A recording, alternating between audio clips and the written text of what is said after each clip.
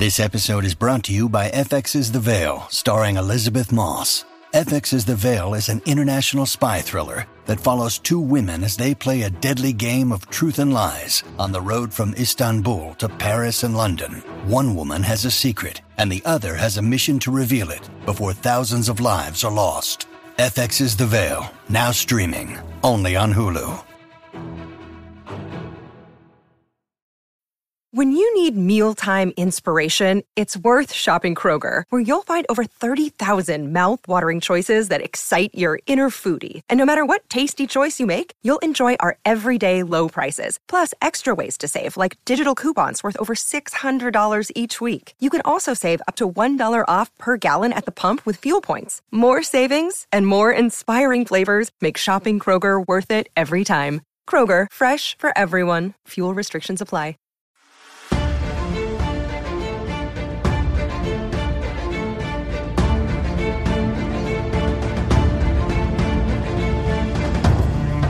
From the southernmost point of Dorne to the lands of always winter, what is west of Westeros, and the shadows in the east, this is Casterly Talk, a special news edition, because why not? We got some of the biggest news in a while. So yes, press and pause on the rewatch one more week. Please don't hate me for that.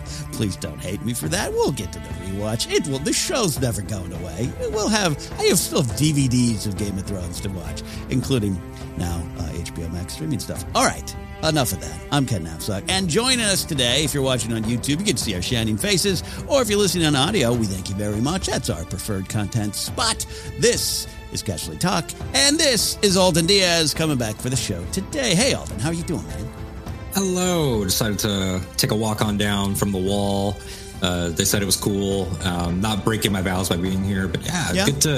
Good to have something to actually talk about. When we texted the other day, it was, oh, wow, a date. There's an actual date. It's crazy. The House of the Dragon release date has been revealed in, I'm not going to say dramatic fashion, Alden. I just suddenly appeared. I think I still was waking up, wiping sleep from my eyes, and tweets started coming in, you know? Yeah, and it was funny because Game of Thrones social media had seemingly teed it up to be something during the Oscars. But right. I don't know. The Oscars ran 40 minutes over, and some minor things happened, and so it was like maybe they were like, let's hold till Monday. That would have been great advertising, though. Someone chose violence that day, and it wasn't Game of Thrones or House of the Dragon. Yeah, I saw that tweet. Sleep well, and you never know. As if they're playing around, is it coincidence? Are they setting us up? Is it coming? And I wasn't expecting it, but had my one eye on it, but didn't. But here we go, a release date. And we're just going to dive right into this headline here, Alden. No need to bury the lead here. House of the Dragon tweeted out, and are you following House of the Dragon? Normally, I don't follow show Twitter handles. Alden, do you do that? Do you just follow? Hey, I like House. I'll follow House on Twitter. Yeah, I tried not to for a very long time. I think Mandalorian I started to. Yeah. And maybe I followed Loki, but it seemed like now that they're dividing up the marketing, it's like, I thought I could get away with just following Game of Thrones. Right. But no.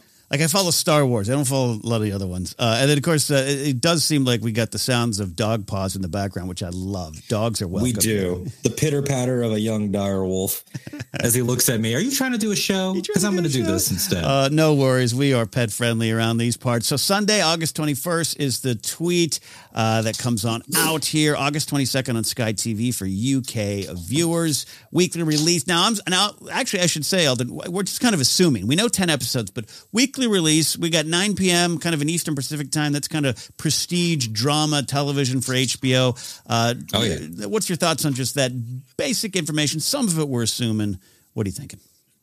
Yeah, I mean, like you said, some of it we're assuming. You never know if they're like, it'll be a double or a triple drop because Amazon's done, I think, 3 to start a couple times, and HBO's done that a few times. Hulu has. So 3 to start, is that possible? Or do they know what they have here? And they're like, no, you'll get the one and you'll be back. Yeah. So who knows? Are they also going to embrace maybe the expanded length that they had success with during season 8 of Game of Thrones? Are these going to be long, sort of ginormous feature length episodes? We don't know. Right. But I think that the time slot makes perfect sense. Yeah. I like it. I'm excited about it. It's consistent. They own that time. I mean, it's what's associated with Game of Thrones without a doubt. Yes, Game of Thrones was more springtime, at least in the early first few seasons there.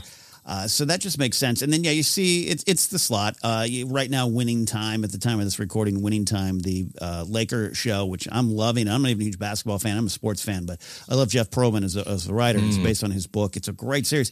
And it is, it's that I sit down, and I think even I get it early. I think it's 6 p.m. Pacific here. But I kind of make it 9 p.m. in my brain. It's like I don't move off that, Alden. I can't break that habit. You're like, release schedule different from Ken's schedule. It just has to happen at a certain time. That's true. I mean, I make tiers in my mind where I'm like, a Star Wars show I will watch the minute it is uploaded and live. But Moon Knight came out. I was like, Moon Knight I could do with my afternoon coffee.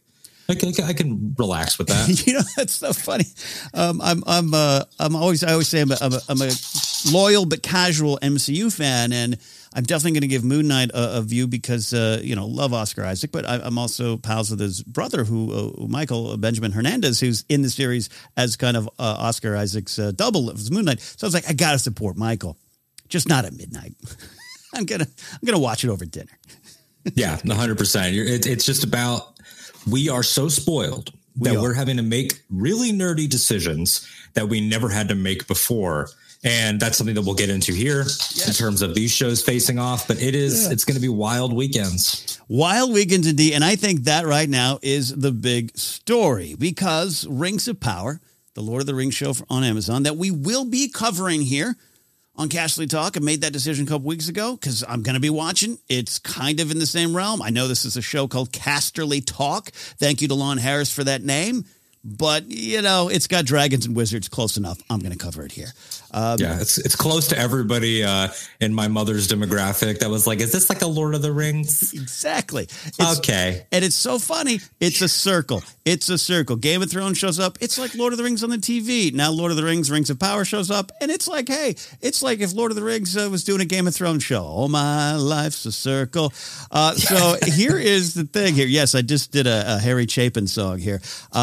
This is not quite head-to-head, Alden, but we got August 21st, Sunday night for House of the Dragon, and we've known for a bit now that September 2nd, I looked it up again to confirm, because I thought it was September 4th, which was a Sunday, but September 2nd, Friday night, Rings of Power. Wow. It's a fantasy nerd weekend. Friday got your Lord of the Rings, Sunday night House of the Dragon. This is a dream, but for Amazon, and look, Amazon ain't hurting. All right, Bezos is still going to go to space no matter what. But I got to wonder, they staked their claim early. I think that's a big weekend. That's a good time to do it. I like the Friday release. I think that's interesting to me. Though I grew up in an era where Friday night television was a graveyard until TGIFs came along. The death slot. The death slot, indeed. But death slot even growing up when, you and I are both wrestling guys. SmackDown moves to Fridays. Oh, that's why would they do that? Oh, it's totally the B show. Like Fridays never had prestige, but now with Disney Plus, they had Friday with Mando, then they backed off of Friday. Now they're back on Friday with Kenobi, which is a different show. Yeah. But it's interesting to see sort of the weekend becoming this spot again. Whereas networks are still hanging out on their Tuesdays and Wednesdays and stuff. So Tuesdays at 9 Pacific, 8 Central. And so I mean, let's just dive into this here. This is good for us. Is it bad for these shows? Game of Thrones kind of sneaking in there 2 weeks prior to get 2 episodes leading up to the big confrontation. What do you make of all this? I think it is good for us, and it has the potential to be both good and bad for the shows, depending on how. And again, it's a symbiote circle. What happens to one of you affect the other. Like if we as the collective not you and I specifically, because I know us, I know we won't do this, but if we as a people, as a TV watching people, begin these comparison conversations, and they will, that could be bad. But it might also be beneficial for people to see both at the same time so we can definitively come to a close on some of these comparison conversations. Like it might be beneficial for people to see high fantasy versus George's view of fantasy. And that people could say, oh, this Galadriel story arc is really adventurous and fun. It has nothing to do with any politics or anything. I love that you took it there, because we talk about often here, we make reference, you, me, and other pundits on the show of George R.R. Martin's I love Tolkien, but he didn't have to write about Aragorn's tax policies. I say that so much. It's one of my favorite little quotes, kind of paraphrasing it. It is kind of the difference of the shows. That Friday nights for fun, Sunday for gritty. I don't know. But I love what you're saying there. It's these two worlds. And then that if you position it as such, and we don't know every little beat that's going to be covered in House of the Dragon, there's going to be laughter. I'm sure we're going to see some skin. I don't anticipate that in Lord of the Rings. Who knows? You could maybe position it as two different sides of the same coin. Maybe. Yeah. And if I was, and again, I don't work in marketing, I don't work in PR. If I was running the Game of Thrones show, I would embrace our differences. If I was saying, hey, actors, you're going to be doing interviews, talk about the fun, the thrill, the adventure, talk about getting the whole family together to watch our show. Because even though Jackson's Lord of the Rings got dark, that was still the kind of thing where the heroes were heroes. The bad guys were very obviously bad, and we were able to have sort of not just similar to a Star Wars or a Star Trek. Like we knew what the optimism was, believing in little folk, like that type of stuff. Whereas the Game of Thrones cast members can't say that, or the House of the Dragon cast members. So why not sort of position yourself differently? I love this. I'd love to see some House of the Dragon press where they're just like, hey, on our show, that's what we do. We just get down and dirty, and that's what we do. And they can't do that over there. But again, I'm not anticipating a lot of sexual situations in Lord of the Rings, Rings of Power. Yeah. But, who knows? It's Lord of the Rings for a modern era. I just don't see the Tolkien estate on any level going thumbs up to no, I just don't see it. And I'll stop using the beep button because I just think it's hilarious. But I love what you're saying here, Alden. I really do. I think if both groups are probably pretty confident in the shows they're about to put out, they have to be at this point. God forbid if Amazon isn't confident with the amount of money they spent. But I think if you're in marketing, if you're looking at it, that's probably where I would go. I'm not a marketing genius, clearly not. But hey, you kind of touched upon it, like Lord of the Rings, where heroes are heroes. No shades of gray. We are heroes here. We fight for good. That's what we are about. And Game of Thrones, House of the Dragon, no shade. There's something different. But they're both in this world, and you can celebrate all sides of it. I don't know how you get that in a tweet or a meme. Yeah, exactly. And that's the hard part is, with what they've said about Rings of Power, like they talked about one of our crossover actors, Robert Amaro. Amaro, who played young Eddard Stark, now playing young Elrond. Talk about that for a resume, like two iconic parts that you've got to be a part of. Yeah. His Elrond is being positioned as he's this young sort of shaking things up, but he's still a hero. Yeah. And we still know the endpoint of Elrond is putting together the Fellowship and everything. Whereas we know that the endpoint of this particular family in House of the Dragon is, well, not great. No. Like who knows down the road past Daenerys? Yeah. Who knows if there are other Targaryens in the world? Who knows what might happen? Yeah. But as it stands for the general TV watching public, the last Targaryen, who we followed for 8 seasons, ended in tragedy. Yeah. So this show has that trajectory in the same way that we know that if they were going to do the animated Ben Solo TV series, like you have to be headed toward somewhere. Yeah. And one head is inherently heading toward optimism. So it's the same way that we have Star Trek and Star Wars on TV. Yeah. And every time that a show comes out, they are very firmly what they are. And I think now in 2022, we see way less of the Trek or Wars type arguments. That doesn't happen as much I know that for my age group, like that was never really a thing. So it's going to be very interesting to see what happens. But in terms of us, we win. We win. We win. And who knows? It's over. Maybe if Amazon is upset on any level of this kind of, House of Dragons sneaking in there, maybe that's the marketing. Hey, we all win. Enjoy. We're on Friday. They're on Sunday. We'll see you at the races, kids. I love that there. Yeah. And, I love the, I was thinking of, what's that? Joseph Mawle, Uncle Benjen, right? He's yes. Orin in Lord of the Rings, Rings of Power. Love that kind of crossover. What fun to be like, I was in Westeros and Middle Earth. Yeah. It's really interesting to see, because we know sometimes casting directors are shared. Lucasfilm and HBO had similar. As the seasons of Game of Thrones went on, more and more Star Wars folks, and now retroactively, we're seeing Star Wars folks now pop up that I'm like, oh, you were. Why do I recognize you? Oh, you were in that one scene of Game of Thrones. Yeah, that makes sense. Oh yeah, So that'll be piling up too, but. At the same time, is this the type of thing that motivates somebody like Jeffrey Bezos? Probably. I wish I knew what motivated him. I wish I did. It might just be money and power. No, getting to the stars. No, but you know what's interesting about him? I'm not here to defend CEOs of any kind. Although I do love Iger to a degree, though he's off riding horses in retirement. I don't know, or planning to run for president. Who knows? I got Bezos. There's so many things to talk about. I get it, but yeah, I kind of love that he is a big nerd who's like, I must have Lord of the Rings, and we must make it the best thing ever.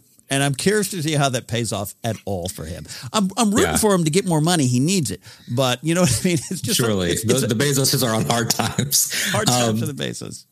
Yeah, I've been fascinated by that too. In the same way that these people, as larger than life individuals, again with Bob Iger, again with someone like a Vince McMahon, that we track these rich folks and we see like a case study. Yeah. For him to put his fandom for Lord of the Rings and on this grand of a stage with this much money with an incomplete license. Yeah. Because he doesn't have The Hobbit. He doesn't actually have the Silmarillion, which is fascinating. Mm-hmm. There are Tolkien scholars that can break it down way more eloquently than I can, but he doesn't actually have the Second Age stuff that he's adapting. Yeah. They're using every in between and clever legal verbiage and everything to get what they need out of it. It's hilarious. And they're spending enough money to vitalize a small nation. Like it's crazy. It's crazy. But I know he loves it. I know his kids are Critical Role fans, D&D fans. The nerd runs deep in this nerd gone emperor, so to speak. Well, enough about Bezos, enough there. But I think in the end, it's good for us. It's a win. It's for all of us. And we're just excited. As we close this part of the discussion, Alden, just seeing 8/21/22, just knowing this is happening, it did something to me because I've been ready for this. We've been waiting for this. I've been excited. I remember towards the end of Game of Thrones, even before season 8, someone I know in the industry was like, a kind of casual acquaintance was like, man, when this show ends, it's going to destroy all the podcasts. All the Game of Thrones podcasts are going to die after season 8. What are you going to do? And I remember thinking, not wrong. The books are still there. That's a different kind of podcast, and History of Westeros and All Shift X, all those great things, great channels and content creators that cover the books. And we talk about them here. We'll get to them when we get to them, but this is definitely show first. I always want to be honest about that. Here we are. We're not done. We got more content, and it's real now. I have a date on my calendar. I got more excited than I anticipated I would, Alden. I did too. On those levels, on the real world levels, like my brain originally, it was the head-to-head that came to mind. Mm-hmm. And then it was and that's just these. What if Andor is scheduled for August? And then we have a Star Wars show on Wednesday and then Friday and then Sundays. I mean, say goodbye to a couple dinners a week because of the amount of recording that you're going to be doing. Like that type of stuff came to my mind, but also just the happiness that I am to return to it in the same way. Like we talked about Jackson, like when he came back for The Hobbit and the Hobbit trailer, I felt like I was going home. And we don't have at the time of this recording, we don't have the full House of the Dragon trailer yet. We only had that teaser, but seeing this and knowing that it's coming back, and as a fellow season 8 fan, I know that there's a little bit of that sort of like, haha, like no matter what you said, we're back, baby. Like, and not that I'm anti the haters or that I think it's not there, but it's just gratifying to know that, okay, you took that on the chin in the public, but you're still there. We're getting this. We're getting the, I guess, Broadway West End play of The Tourney of Harrenhal. There's another show that's in development. There's so like rumors of the animation. So it's just exciting. Yeah, no, exciting. And on that too, we I think I talked about it solo in the previous episode, but I unapologetically love season 8, but I get a lot of the discussion around it, and whether or not I agree with it or not, when someone's like comes with good faith to the discussion, and it's like at the end of the day, I just didn't like the way the show ended. I'm never going to try to take that away. I know you don't either. Yeah. So for those people, I'm excited. I hope they catch the fever, and I hope House of the Dragon smashes the success of Game of Thrones. I only want it to go up. I hope the shows aren't used against each other. I'm talking about Game of Thrones versus House of the Dragon. That's sometimes the nature of online discourse. I get that, but I only want this to get better. And if people are like, I'm back, baby, I'm going to be right there with them, pumping my fist going, I'm glad you're here. Get back into this castle. Let's have fun. You might have not liked 6, 7, and 8. You might have not liked 8 or the last 2 episodes of 8. Whatever. Yeah. We're all here. Let's do this again. Let's go for the ride. I'm excited for that. And Game of Thrones deserves that. I mean, we've seen that with Star Wars, where for the majority of my childhood, it was just a generally accepted fact that there were 3 good ones and 3 bad ones. Yeah. And that was and if you grew up during the bad ones, you had to be quiet about it, and et cetera, et cetera. And you shut up your love. You shut up your prequel love, kid. Yeah. You don't know. Harrison Ford was in ours. Like, come on. And now Harrison Ford is in the little kids, Star Wars as well. Yeah. But it's like, Star Trek had that, where people, Nemesis and Insurrection, like these movies or whatever. And then that came back, and now they're in the biggest TV boom they've ever been in. Yeah. So it's just nice that Game of Thrones, even though some people will stay married to this narrative, that it dropped out of the pop culture conversation. Right. Which is just endlessly fascinating to me. Yeah. Because that is the pop culture conversation. Inherently saying that creates... You say that in an article. It's like anytime we see The Last Jedi tweeting on Twitter, even if it's all hate, I'm like, they're still talking about it. They're still talking about it. That is the ultimate win for any creator in certain ways. If it's the right creator that can internalize that. But If you don't want I know that, talking about Martin, talking about not Benioff and Weiss aren't involved, but talking about that team, all of them. People that are carrying over, like Sapochnik, and the people that aren't, their legacy lives on. Benioff and Weiss aren't involved, but you see that throne? That's their throne from their set. This is their world. That's their hand of the kingpin. So. Absolutely. I brought the photo up here now for audio listeners. All right, so and for audio listeners, we'll make sure we discuss what we're talking about here. But Alden, let's get into the character reveals. Now, again, reveals, I'm using that word, but really we've been very familiar with who's going to be in the show, at least in the leads. But they tweeted out, not a thread, as you pointed out to me, just tweeted out. So you got to go find it. Here we go. And you run me through this, and I will bring up the photos here for those watching on YouTube. What do you got? Indeed. So they mostly listed this conveniently, I think, in probably the credit order, because when I double checked my names and everything, it seemed to align. So that was nice, even if they didn't do a thread. So when the new theme hits, and the fact that we're going to have a Westeros show that doesn't start with our that's fascinating. Maybe they'll do a riff on it. Who knows? But it starts off with Paddy Considine as King Viserys the First of House Targaryen, who presumably our lead. At least one of them. There's probably going to be a lot of co-lead type material. Yeah. Lots of shared scenes. So this is our first guy. Paddy Considine, of course, extremely well known, extremely well versed and classically trained. And I'm excited mostly because it lets me say Viserys the same way that Robert Baratheon did, as much as humanly possible. Yeah. The fool Viserys. It's also very hard for me to not look at this and just think of Hot Fuzz, which I know he's such a well-rounded actor and performer, but Hot Fuzz, man, he's so great. Love this shot. It is I don't want to dive too much into the themes here today, but you and I love themes. We love discussing the big lessons. I love doing that over on Force Center with Joseph Scrimshaw about Star Wars. And I just look at this. This is a Targaryen king who's just flummoxed. Yep. He's just. Yep. He looks stressed. He's got the cat's paw. Is that the cat? That's the cat's paw dagger there. We got a call about that a little bit later. We'll get to, but dagger in front of him, drink nearby, and just a look of concern, anger, annoyance, all of the above. This is absolutely King Viserys on a Monday morning. I don't know if they have the same seven-day calendar that we have in Westeros, but this is their Monday. Absolutely. You can see it all over his face. I hope it's an 8-day calendar so we can finally sing a Beatles song about it. Makes sense here. 8 days a week. All right. Next shot there. This right here is Matt Smith as Prince Daemon Targaryen, who we had seen in the teaser, and we'd seen him in a couple shots, and he was in the majority of the set photos. Yeah. People love to follow Matt around, and they have ever since his Doctor Who days. Right. This is personally exciting for me because he's my favorite Doctor.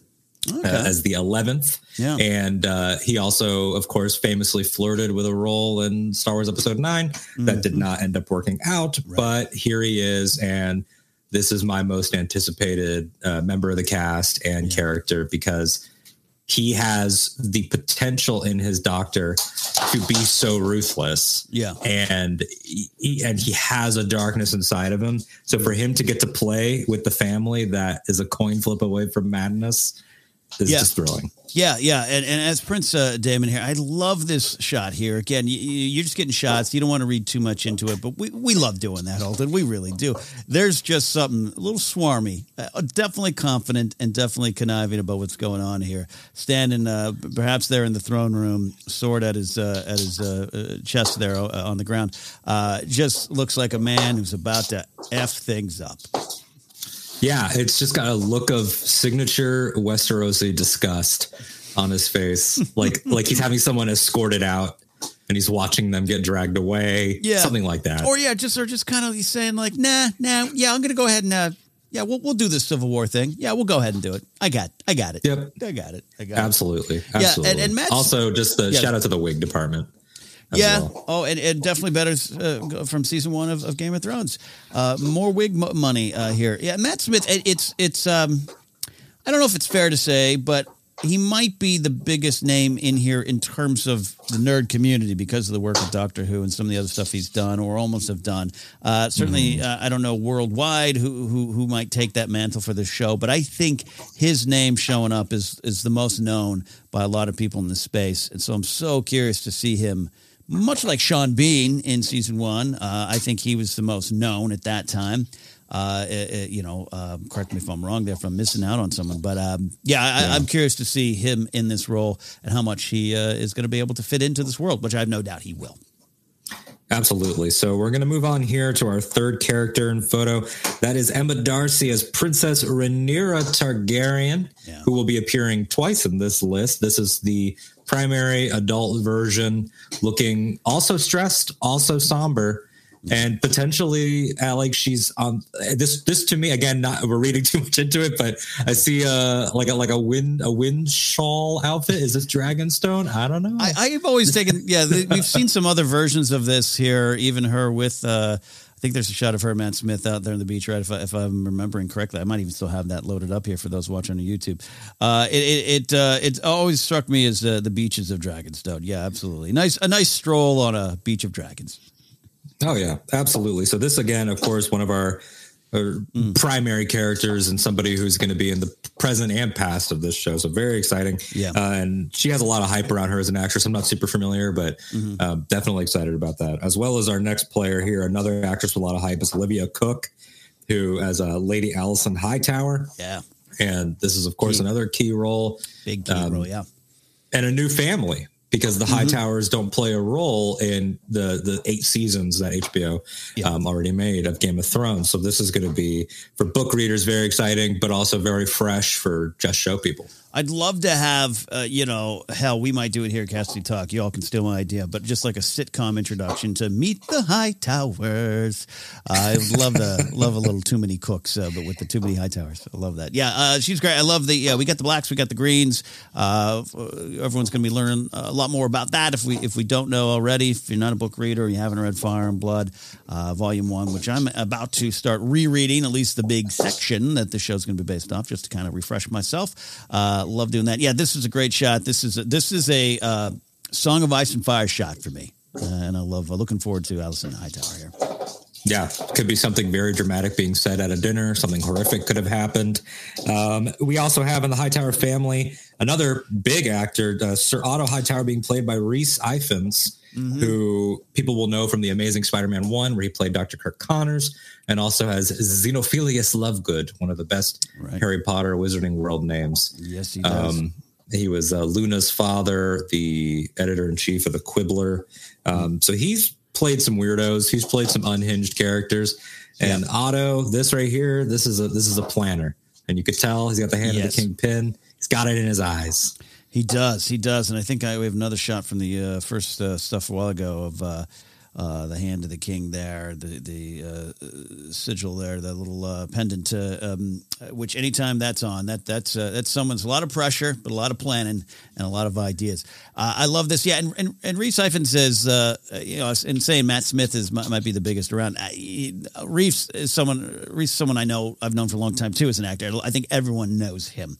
And in Harry Potter, it's a big franchise. People have seen that. I just still think he is such a good actor that he still falls into that character actor category, which might not be 100% accurate. And I'm excited personally for a performer like him to come into this world and then blow up even more. I think of Charles Dance, someone who's been around for a long time. People knew Charles Dance, big roles all through the 80s, and here he comes in, and now he'll always be known as Tywin. But I love kind of seeing performers just who've been working so hard for so long hit this level. All these performers are like that, but Rhys Ifans is Otto Hightower. I'm personally excited for that. I don't know him. I got no skin in the game, but I'm excited. I'm happy for him. Rhys, come on the show. We know you're watching. Of course. He seems like he'd be an interesting guy to hang out with. Rhys Ifans has sort of a kind of like a rock star actor reputation. Yeah. He's got into some scuffles at a Comic-Con or two. Yep. I'm interested to see what role he'll play. Also as an ambassador to the show, but I'm glad they locked him down. Yeah. Here in the notes, I described this one as the romance photo because it's one of the two pairs. This is Steve Toussaint as Lord Corlys Velaryon and Eve Best as Princess Rhaenys Velaryon. Yes. I forgot I hadn't loaded that one in, so we're live. I'm live and loading in here on StreamYard. Thanks, StreamYard. There we go. Yeah, great shot. Boom. Love it. There you go. And this is just, I haven't seen his performances, but you could see the talent coming through, and I'm just immediately invested, and I want them to be okay. Yeah, you want them. I'm rooting for these crazy kids. No, I'm so forward looking to Corlys in the show here, and this shot. It's this balance that this show has to make, and I've been talking about it a lot, and I'm going to keep talking about it. I keep saying it's like that presidential candidate that's running, but kind of has to attach to the party before him or his party, but not to the candidate before them, which happens, or anyone running for office. That's going back to our discussion of up top of fans who might have been disappointed. This show has to be like, we are of the same world, but different if you didn't like that. And it's a fine line. We support the platform. The agreed upon platform, not the individual policies. Yeah. And this shot, I look at this shot and it's like the detail, the costume design, the lighting, everything about it makes me go, oh, hey, if I didn't know, if I was just running through the galaxy with my head in the ground, I'd be like, oh, they're doing a Game of Thrones show. And I think that's a good thing. So, but new characters. And I need one of our eagle-eyed viewers to tell me if that chair is the chair that Peter Dinklage dragged around the table in his passive-aggressive small council moment. Yeah. This armor and this shot that you pulled up is fantastic on Corlys. It's excellent look. I pulled up the shot that one of the shots of Corlys and company storming into court there from the earlier reveals. So good stuff there. All right, next up.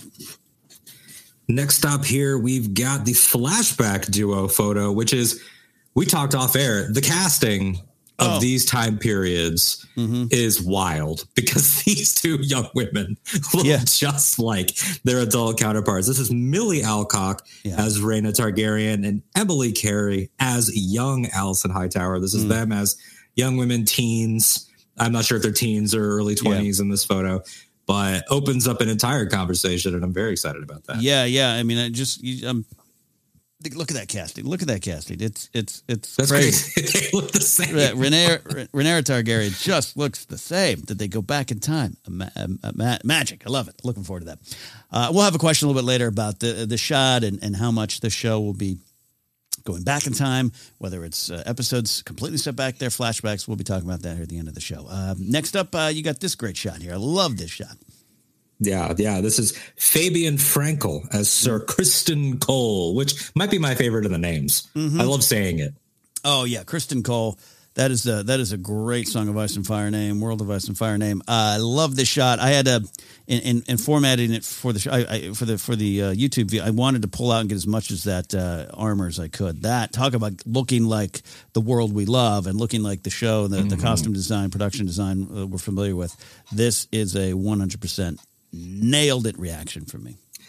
Absolutely. It's extremely lovely. This guy, Fabian Frankel, looking like a young Eric Bana. Actually kind of looks just like Eric Bana. But he's got his ties, and we'll talk about that on future episodes, I'm sure. He's got his ties to the Dornish. So that's very intriguing. And I'm super excited to know more about him. Love that. And then our last one. This is probably the other actress of note, is Sonoya Mizuno as the mysterious Mysaria, a one-named character, not dissimilar to our Melisandres and Kinvaras. Yes. Although not rocking red, she's rocking this white garb here. Sonoya Mizuno was in Devs. She was in Ex Machina. She was also in Crazy Rich Asians. So she's been on a steady rise in Hollywood. So. Love this and love this character. This is a character that becomes kind of a queen of whispers, so to speak, mistress of whispers to be more exact, and falls in, of course, with Prince Daemon and everything going on there from Lys. This is. I don't know with George involved to some degree. Again, he's been very open that he, I think, kind of wanted to be more involved this time around. We'll see what that means. They've already changed the look of this character, which I agree with greatly. So we'll see how much they hold to, wiki information that you can just pull up. But this is a character that has one of you mentioned Melisandre, a favorite of mine, but also Baelish and Viserys and Varys, I should say, not Viserys. That just has that, working the machinations, working the angles, and potentially a breakout favorite for me, I think.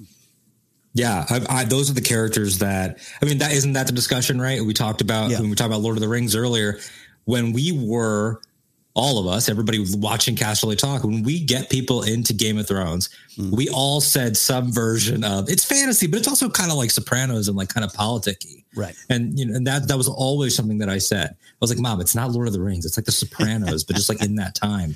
Yeah. And these characters, those conversations, Chaos is a Ladder, every small council meeting, like that's the stuff that HBO was able to bank on, and, nudity and violence, but it was as nudity and violence either got more selective or decreased. It did. This was the stuff that carried on. Yeah, and I think House of the Dragon has a different starting point. We are in a different era where Game of Thrones is made into late 2000s, into the 2010s, released 2011. And I think our expectations and what you could not get away with, like, I'm rooting for, but just like TV watching has changed. The society has gone through great changes in the last 10 years or so. And so I think House of the Dragon has a different starting point where they probably can't, who knows? Maybe they can, but they can't just throw up a sexposition scene and not expect it to cause some sort of reaction that might not all be positive. I think they've done a better job. You can always improve, but I think they've done a better job of the diversity of casting, very clearly making a strong strides there. But I'm wondering about that. How much? I know there's going to be violence. We got dragons. Dragons They're violent. When pressed. I want to defend the dragons there. But I don't know. We'll see how much sex will sell in this show. I know it's going to be there, but I don't know if they can rely on it early like Game of Thrones did season 1 and 2. And I don't think they want to. I don't think they want to either, nor should they. I mean, it's amazing how much societal growth gets fit into very small amounts of time now. Yeah. Where 2010 and 11 feel like different eras entirely for so many different things. Man, it's absolutely wild to see that the way that those things have panned out. Yeah. You talked about representation. It starts, with the top where now you have Miguel Sapochnik, who's a man of color, stepping in to a leadership role. Even that has, the domino effect of I'm not saying anything about Benioff and Weiss's character, but it's your lived experience, and they're white dudes. And so as that starts to expand a little bit more here and there, we're seeing that with all our franchises. That is an important thing to do. And shockingly, these fantasy worlds represent our own, which is a thing. And I'm here for it. I'm here for it in Lord of the Rings. And I know, the people in the social media and marketing for these shows are probably dealing with a bevy of comments that are not, not coming from a great place. But I love what the show's already doing. Even the writer's room is looking a little bit more robust. So I'm excited for that kind of stuff there. I think it's important. And I think it all looks so good on screen right now. Cannot wait to get a full trailer. That's going to be a lot of fun here. Before we get out of here today, Alden, we get to do what I love doing via Anchor. In fact, you technically, I think, made your debut on the show with calls into Anchor back in the day. That is true. That's true. So look at you. Now you and your dog, for those watching on YouTube, this is the best shot ever. The reason the pitter patter has stopped, if you're listening to the podcast, is now you have a dog on your lap and it's the greatest thing ever. Are you done? Yeah. This is for audio listeners. You don't get to see this little dire wolf face. Yeah. Mr. Attachment Issues over here wanted to be part of the conversation, so he's going to sit. We got some calls here, so I'm going to play them one by one, and then we'll get to our answers here. And if you want to call in with a message, I'll tell you at the end of the show. First one coming in here. Hey, Ken. It's Thomas calling from Texas. I just wanted to get your opinion on what you think would have happened had Natalie Dormer not wanted to leave the show. Marjorie is always one of my favorite characters, and I wonder what would have happened if she had taken Olenna's advice and went back to Highgarden, or if she had stayed and worked something out or saw Cersei's plan earlier. I just always wondered what you think might have been the opposite ending for her had things played out a little bit differently. There we go. You and I are both fans of Natalie Dormer, both fans of Marjorie Tyrell. This is a great question. Thomas, thanks for calling in with that one. This is a big what if. We love the what ifs. In Game of Thrones, the what ifs have a big butterfly effects attached to them. So let's start with this, Alden, that he's addressing something that's been out there. It wasn't like a giant demand from Natalie Dormer, get me off the show, but she was done. She wanted to move on. And as did Julian Glover, Spicel, they kind of talked him in to come back for one more year. And they kind of, if I remember paraphrasing in my mind some of the conversations that she said she had, but like, I think they said, hey, just stick around. Just give us one more. And they wrote her out in an amazing way. I love the ending as much as I love the character and did not want to see her die. I love everything about that. But that's something that when you're having these nerd discussion on these podcasts, we don't factor in the actor wants to go. Yeah, they have lives, they have careers and jobs. And, sometimes you get lucky and you get somebody that falls in love with that role and their fandom of their part becomes a motivating factor. Sometimes people are cashing checks and that's okay. Yeah. That is the business that they decided to get into. That's the case with many roles and many things that we all like. That's the case with I think about, and it's on different levels too. Sometimes you get a Stephen Delane who's with Stannis, who is like, I am a good actor, and that's where it ends. Yeah. I'm not. But then sometimes you get people that are in the middle, like John Rhys Davies as Gimli in Lord of the Rings. He loved being Gimli, but he wasn't going to go get the group tattoo with the rest of the cast members. So it just depends. And I think it's totally fine. That's what she wanted. She crushed it. She never, ever even came close to phoning it in. She's wonderful. Yeah. And I think her ending's brilliant, but it's an interesting what if if Marjorie had survived. Big what if. So she survives. Season 6, let's say she gets out in time. Let's just keep it relatively the same. Cersei does blow up the set, but Marjorie escapes. Maybe this happens. What do you think? Goes back to Highgarden? What is her reaction to Cersei now as the queen? What is her reaction to Daenerys showing up and saying, I'm the king? What is her reaction to Jon Snow coming down? Number one, is she like, hey, what's up, Jon Snow? Or two, is she like, you're saying what now? And does she believe Jon Snow? Where do you go, Alden, with all this? That's the interesting thing, because initially I started to consider, that would add Marjorie Tyrell to Daenerys's alliance, right? Of Varys and Olenna and Ellaria Sand. But do we really know that? Does Marjorie have more resistance since she quote wanted to be the queen? Does that mean that she would have maybe said, you know what, Grandma, I'm going to take the A position on this one. Yeah. And I disagree with you. I don't want to do this. I want to be a neutral party. Does she try again, like you're mentioning with Jon? Jon, if she is there for Daenerys's group party, does she say, Jon, why are you looking over there? Yeah. I got a legitimate house right here. Yeah. Someone with some sway. I got lots of grain and plants. Yeah. Why don't you forge Stark and Tyrell together the way that, maybe had been flirted with. So I'm a Vestal virgin. I swear, John, I totally swear I'm a Vestal virgin. John. Marriage has gone wrong. Yeah. It wasn't my fault, John. None of them were my fault. I love what you're saying, because yes, that's my first thought is, much like her grandmother, she'd be like, oh, great. We're going against Cersei. We got this powerful force coming over from the East. Let's do it. I think there's a part of Marjorie that would do that, and her hatred for Cersei would lead her to that, but she's so calculating, and that was part of the tragedy. She gets caught into prison in the High Sparrow and everything, and she essentially is almost, to me, she's like almost worked her way out of it, almost there, and is at the end one of the only ones to realize we got to get the hell out of here because something's going on. So we know she's got the brain power, she's got the skills, she's got the cunning, and she does have that drive for power.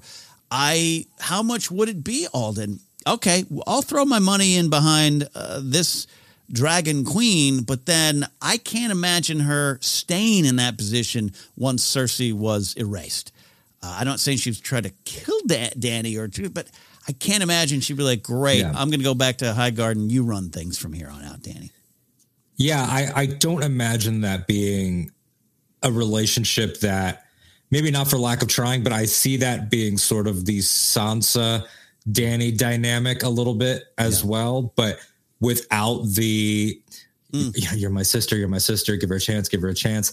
It would probably be a little bit more explosive than that. Yeah. Because Sansa did not have her sights set on the throne in the same way that Marjorie did. Right. So you have two people that really have the queen title in their sights. Yeah. And that's going to be a little bit explosive. There's the elements of Tyrion there. What's the relationship going to be like with Tyrion and Marjorie as Dany's hand, given everything that happened with her and two Lannister Baratheons up to that point? It's just a very, very messy situation, and messy in the best way. I would have loved to have seen it. Would have been wonderful. Yeah, would have been wonderful. And sorry to cut you off there, but I do look to the north. I do look, and she doesn't even have to know that Jon Snow is a Targaryen, right? She didn't have to know that. It wasn't key to that side of it, I don't think. I think she just would have seen Jon and been like, all right, that is where I'd like to go. And I'll partner with him, and I'll be the queen, he'll be the king, whatever. I'll be in power. He can go off and brood, and I'll run it, and we'll take out that Dragon Queen. My big question too then, and you can pick up on that, is we know Marjorie does love the small folk. She does have a care and concern for the people. She's great with that. The whole Lady Di, Princess Di kind of comparisons. But I've always wondered, it's also she's doing that as a smart play. She knows that she can, if she wins the heart of the people, she might be able to get to the throne even easier too. So Jon comes down and goes, all these people are going to die if we don't do this. How much of it is Marjorie going, oh gosh, we definitely have to go there? Or how much of it is going, maybe we should go up there and save the day, and that might help my position too. I don't know, because this is the duality of Marjorie. I wonder about that too, because it's possible to care about something and still exaggerate your position on it or take advantage of it's not dissimilar to people that go to impoverished nations, but then post about it on Instagram. It's like, yes, you did the good thing. She's an influencer. You did. No one could take that away from you, but you also felt the need to be seen doing it, which is a little unnerving. But I think about those Northern Lords. Yeah. I think about the way that they reacted when Dany rolled in. Right. And there was so much of of course, because of the burning of the Starks and everything that had gone down. That's, and going all the way back to Torrhen Stark kneeling, which was a talking point with Jon and Dany. Of course, it should have been. There's an animosity there. However, if the three of them had rolled in, or if Jon and Marjorie had rolled in on horseback, I think a lot of those Northern Lords would have been like, Snow, well done, Snow. Like they might have been like, now that's a queen. That's somebody that could sit in Lady Catelyn's chair. That's somebody that, we would have been proud to have Robb with, or anyone else with. Mm-hmm. Jon, she better that she's with you than with Renly. Like it, I could see the North reacting to her in a way where it could help all parties. Yeah. The North is prickly, so they still might have some issues. I get it, but especially it's not a foreign born. It isn't that dragon lady. Oh, no.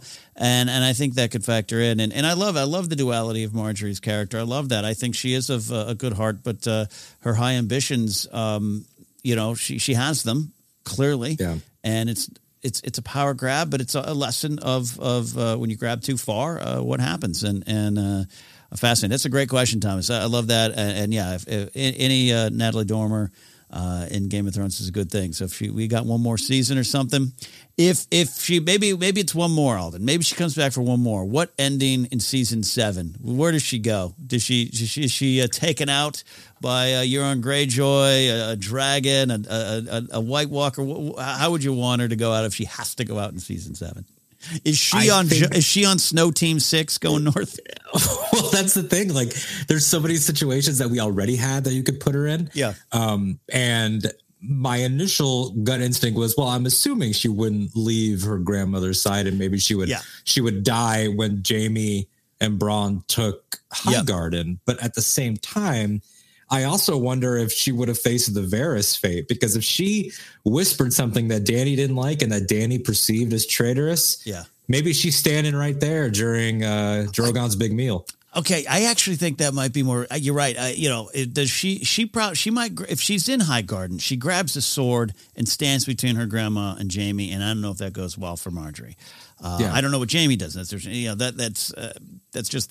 a wild what if. But I do see her if she's there with Dany's party.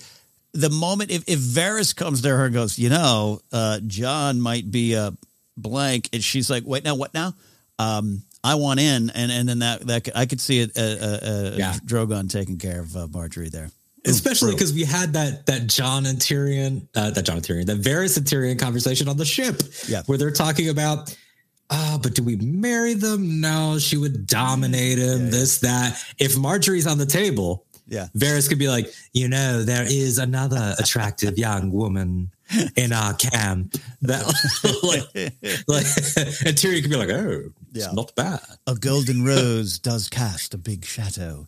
Love to see that. Great stuff. Great question, Thomas. Love that there. All right, next call coming on in here. We got one of our favorites. He's been a mainstay here for such a long time. Love having him around. Eric Monroe calling in now.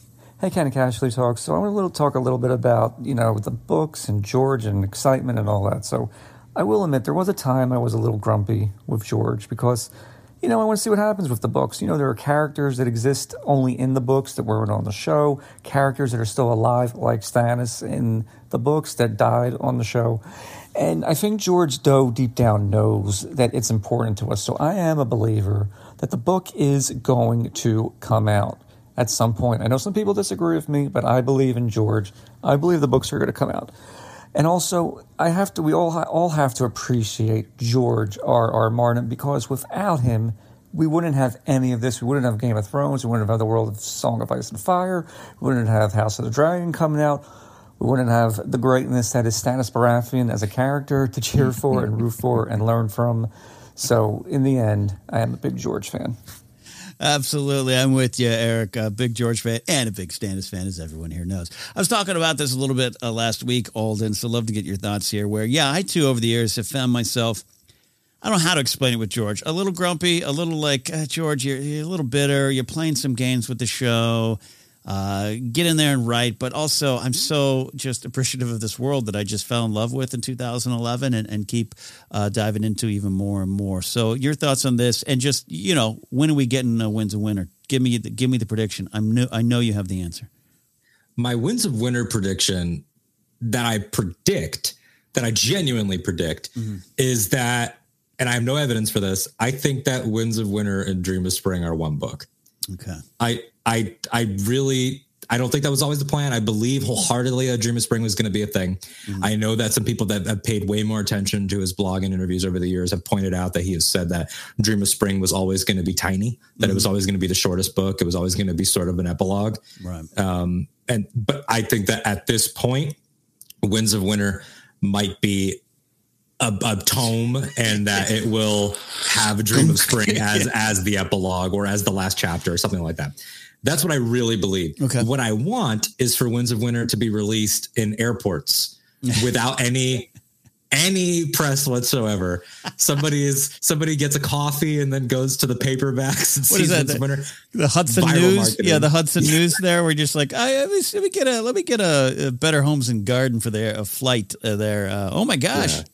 That's what I want. I want it to be a viral release that is all word of mouth. But really, when it comes to George, like, I have accepted in my life, and I've embraced positively, that some of the older folk, particularly older men that I've either looked up to or been influenced by, have idiosyncrasies, we could say, or quirks about them that are just funny. You look at someone like Stan Lee. Stan Lee, may he rest in peace, who we all loved and adored, also took credit for way too many things and inserted himself in way too many things and screwed over people. And I would always make jokes while he was still alive. Like, I'm Stan and I created you. I created your mom and dad. And then you look at someone like George Lucas, another older George. It's like, George has his things. He has his interviews that don't line up at all. He has his views. He has his, the theories that he has. Disney agreed and never released the original cuts. All of these people, especially in that generation, have, or in Stan's case, the generation above them, have that stuff that they won't budge on. And for George R. Martin, it is his slowness and his easily distracted nature. And I think that he likes being a rock star author because outside of him, She Who Must Not Be Named, and Stephen King, there haven't been any since the days of, I don't know, Oscar Wilde, Scott Fitzgerald. Yeah. So I think that he enjoys his celebrity. I think he's entitled to that. And I finally have come to accept it. I think during the show, I was more like, come on, dude, don't let them outpace you. Come on, man. Yeah. Don't let them outpace you. Don't let them finish and control your narrative. But now I'm also like, oh, well, I'm excited to see the alternate version. Yeah, I'm with you too. And a lot of when I describe it as grumpiness, it's all out of love because I just wanted to finish the damn books and finish the story and all those good things. But I'm so excited for the other things he's involved with in this franchise, in this universe and world. But it was a little bit of like, I thought he was playing little games with the way he was distancing himself from the show, and that helped some of the discourse go negative fast. And but he's entitled to that, and he's so he is fascinating. He is a rock star author, and he says sometimes that's affected my life, but it's also affected positively. So I think he's been honest with it too, and I'm with you on that. But at the end of the day, Eric touched upon something that I've talked about and think about, but I really love that Eric kind of highlighted it. Is like, it is an alternate of universe, like you just said. It is another story. It's the same kind of world, but there's a lot of characters that from season 1 of Game of Thrones we knew we weren't getting. You could tell the show needed to do what it needed to do, and so all these characters with outcomes still yet to be determined, or people who are alive, the Stannises and the Barristan Selmys, who we either haven't gotten to that part in the show where we're still behind on a lot of Stannis stuff, and then Barristan Selmy, they go in a different direction. I to think of it in those terms, that more than anything is why I'm really looking forward. And whether it's your theory of 2 books squeezed into one giant book that I'm going to need a back brace to lift, or a surprise release in Hudson News, I'm good for all of that because I want to see those stories. Yeah. And ultimately, with the 2 books being one, like, I just can't imagine that after being hounded about Winds of Winter for all this time that he wants to then be hounded by Dream of Spring the next week. Once people finish Winds of Winter, it will start. So that's why I mostly think that. But I also think that, I've come to terms with, and really, if that happens, everybody, give him time. Give him a month. Give him a month. Let him enjoy the press tour for the book. But I think that, and I've said this before, I think on this show, on my Star Wars podcast, like, growing up a comics kid trained me a lot. Mm-hmm. To where, I've joked about this, like, sometimes a great writer will be like, I'm starting Batman. This is my big shot. Like, I'm on the book now. And then whoever's writing Justice League, like, kills Batman. Yeah. Or, like, leaves him on a different planet. And you just have to accept that sometimes things get messy. So I long ago accepted that the show was going to be its take on his work. It is not going to be the one-to-one of his work. Now, if somebody one day was like, hey, we got the license to, the Martin estate, 30 years from now, we're going to do the animated version that'll have every detail. Yeah. Rock on. Do it. Yeah. But as for this, it was Benioff and Weiss working with an incomplete story, and that will always be the truth. And that's what happened. And that was the agreement by all parties. And they had notes. Who knows what was in those infamous notes? Yep. We can safely assume that King Bran was one of them, because that's kind of been said. Yeah. But outside of that, we don't know. We don't know. And we might never know. And you just scared me realizing, all right, 30 years from now, if they do an animated retelling, okay, I'll be doing the podcast pushing 80. All right, that's fine. I'm game. All right, I'm game. I'm going to start doing more push-ups. I'll be around. Yeah, man, you got this. I got this. Come out of retirement. I wish I had a retirement. All right, final question. Is our friend Donald Long, Ranger Donald, calling in here. Hey, Ken and Castry Talk. Just wanted to call in and talk about the pictures that we got today with the announcement of the release date, especially the young and grown-up versions of Rhaenyra Targaryen, who look great in my opinion. And in my eyes, I think they're going to be the real standouts of this series. And then I'm real interested to see how they play with the time frames of this episode of this series, because in the original series we just got flashbacks here and there, very few of them, especially later on in the series. So I'm wondering if they're going to have one episode in the past, one in the present, or flash back and forth with this. And especially with King Viserys picture we got today, if you zoom in, he has the cat's paw dagger. We know that's going to play another very important role in this series, because we've seen in the last show Alicent Hightower try to stab somebody with it. And the last we had 3 dragon eggs. We had a red one, a black one, and a green one. All different have different cracks. What dragons, or the just random pictures of dragon eggs? Thanks. Great stuff there. And Donald reached out to me in my Discord, which you can access through my Patreon page, and said, I realized there's actually 5 dragon eggs that came out if I read his message correct. So I lost track of it. For me, there was 1. I didn't count up to 5 or 3, Alden, so I don't know if you did. Great stuff from Donald. Yeah, and he kind of agrees with us. The casting is great of the young and old characters. But this was a great question. This is that term flashback, or is it an episode set back in time? You and I covered and loved Book of Boba Fett. I did on Force Center. You did on your Star Wars podcast, Octo Radio. I know a lot of people's strong opinions about the use of the preview, whatever, the different timelines, we'll call it in Book of Boba Fett. And one of the things is people will say, the flashbacks. I don't think it's correct to view them as flashbacks. I thought it was 2 stories set in different times for a while on that show. Yeah.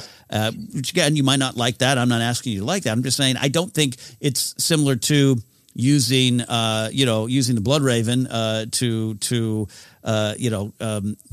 Three-Eyed Crow there to take Bran back and serve as a flashback. I think it's a little different. So great question, great thoughts from Donald there. But what's your thoughts on how they're going to use this young and old timeline bits here? I love what you said just then about what is a flashback and what isn't. Because I think that as we start to expand TV, and as TV has gotten more and more premium, to the point where you could argue that we're in the age of it and that it might be America's medium right now. That's a much bigger conversation. But as we've started to expand things, Book of Boba Fett's a great example because it did two things that were sort of not new formatting, but experimental formatting, especially for Star Wars. They were doing things like, okay, let's do the dueling narratives across timelines. Let's do changing perspective episodes where Din and Luke will have theirs. Yeah. It was an interesting sort of way to tell the story. And flashback inherently to me implies a character looks back on the event and then we come back to the present. Yeah. That's why it's called a flashback. It's not called a long back. It's not called an extended back. It's a flashback. It's supposed to be, wait a second, Ken dropped the item over here. Like I solved the mystery. That's flashback. I think that visions are also their own thing because that's a narrative device happening in the present. Yeah.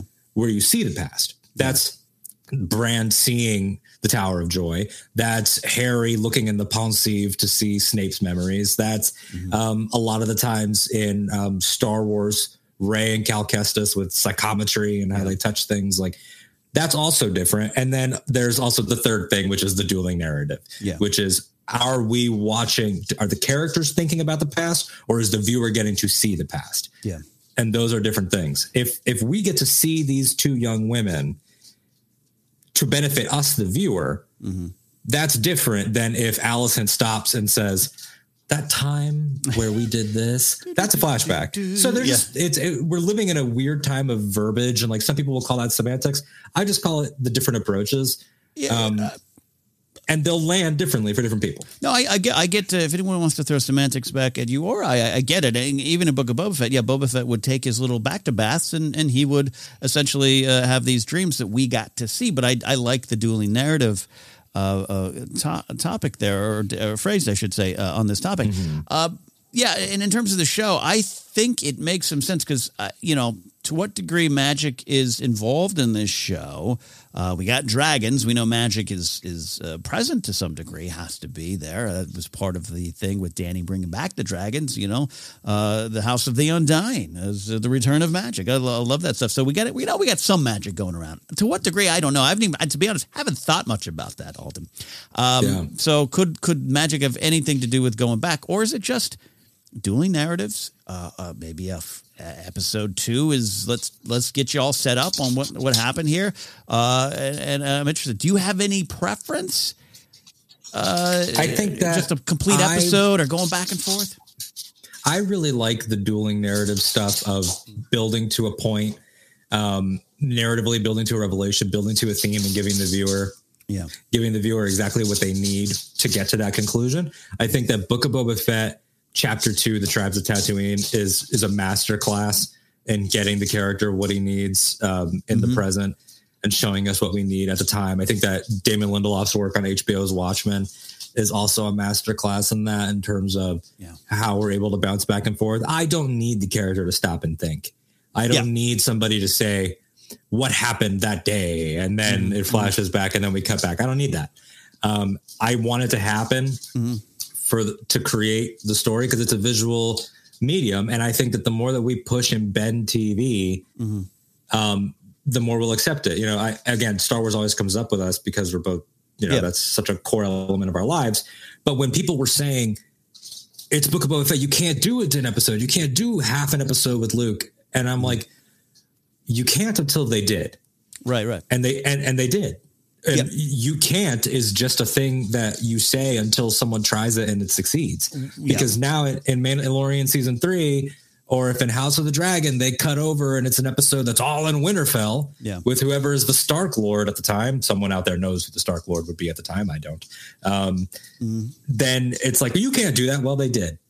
And we're bending TV and we're changing the way that we tell stories. And so I'm all for that entirely. I'm with you on what you're saying here. Why not is something we talk over in Force Center a lot, which is big in Star Wars creating. Well, why not? Why not do this? And I agree with you. Are there rules that can't be broken? I don't know. I don't think so. I don't think you should have any rules. There's technical rules of how to get your shots lined up and all those kind of things and angles and 180 degrees, all that kind of stuff. But when it comes to writing, I think you're right. We are in an era. The old, and I always do the Wayne's World thing of do the old, I remember Alicent when she was a girl. That's outdated.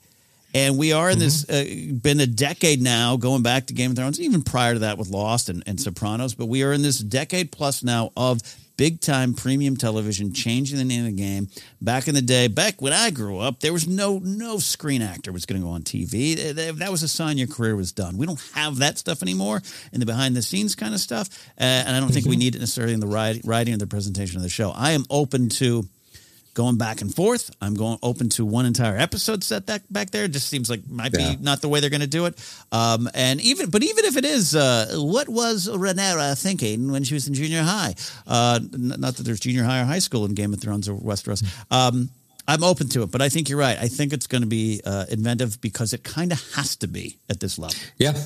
Yeah. And shout out to, I wish I knew who directed that episode off the top of my head where we see young Cersei. The beginning of season 5? Yeah.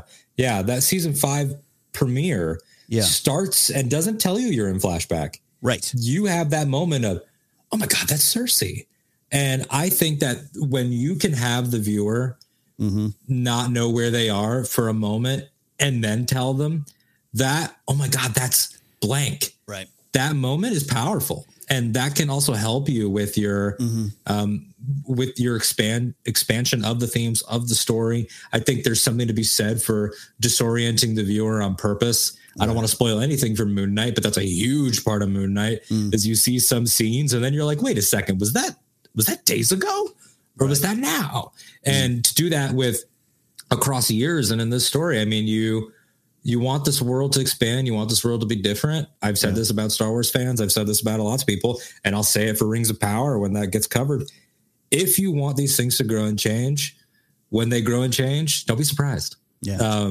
And they're going to have to throw things at you in different ways. And it's when people break those rules that we get really excited. I mean, that was the whole thing with Clone Wars, which was 2008 starting on Cartoon Network before the big TV boom. You know, when Kevin Spacey went to House of Cards, that was kind of the big, like, whoa, is TV serious now? And it had been building with Breaking Bad and Sopranos, but going back all the way back to Clone Wars, George with his cartoon show, with his apprentice with the cowboy hat, he was like, what if we made this like cinema? Yeah.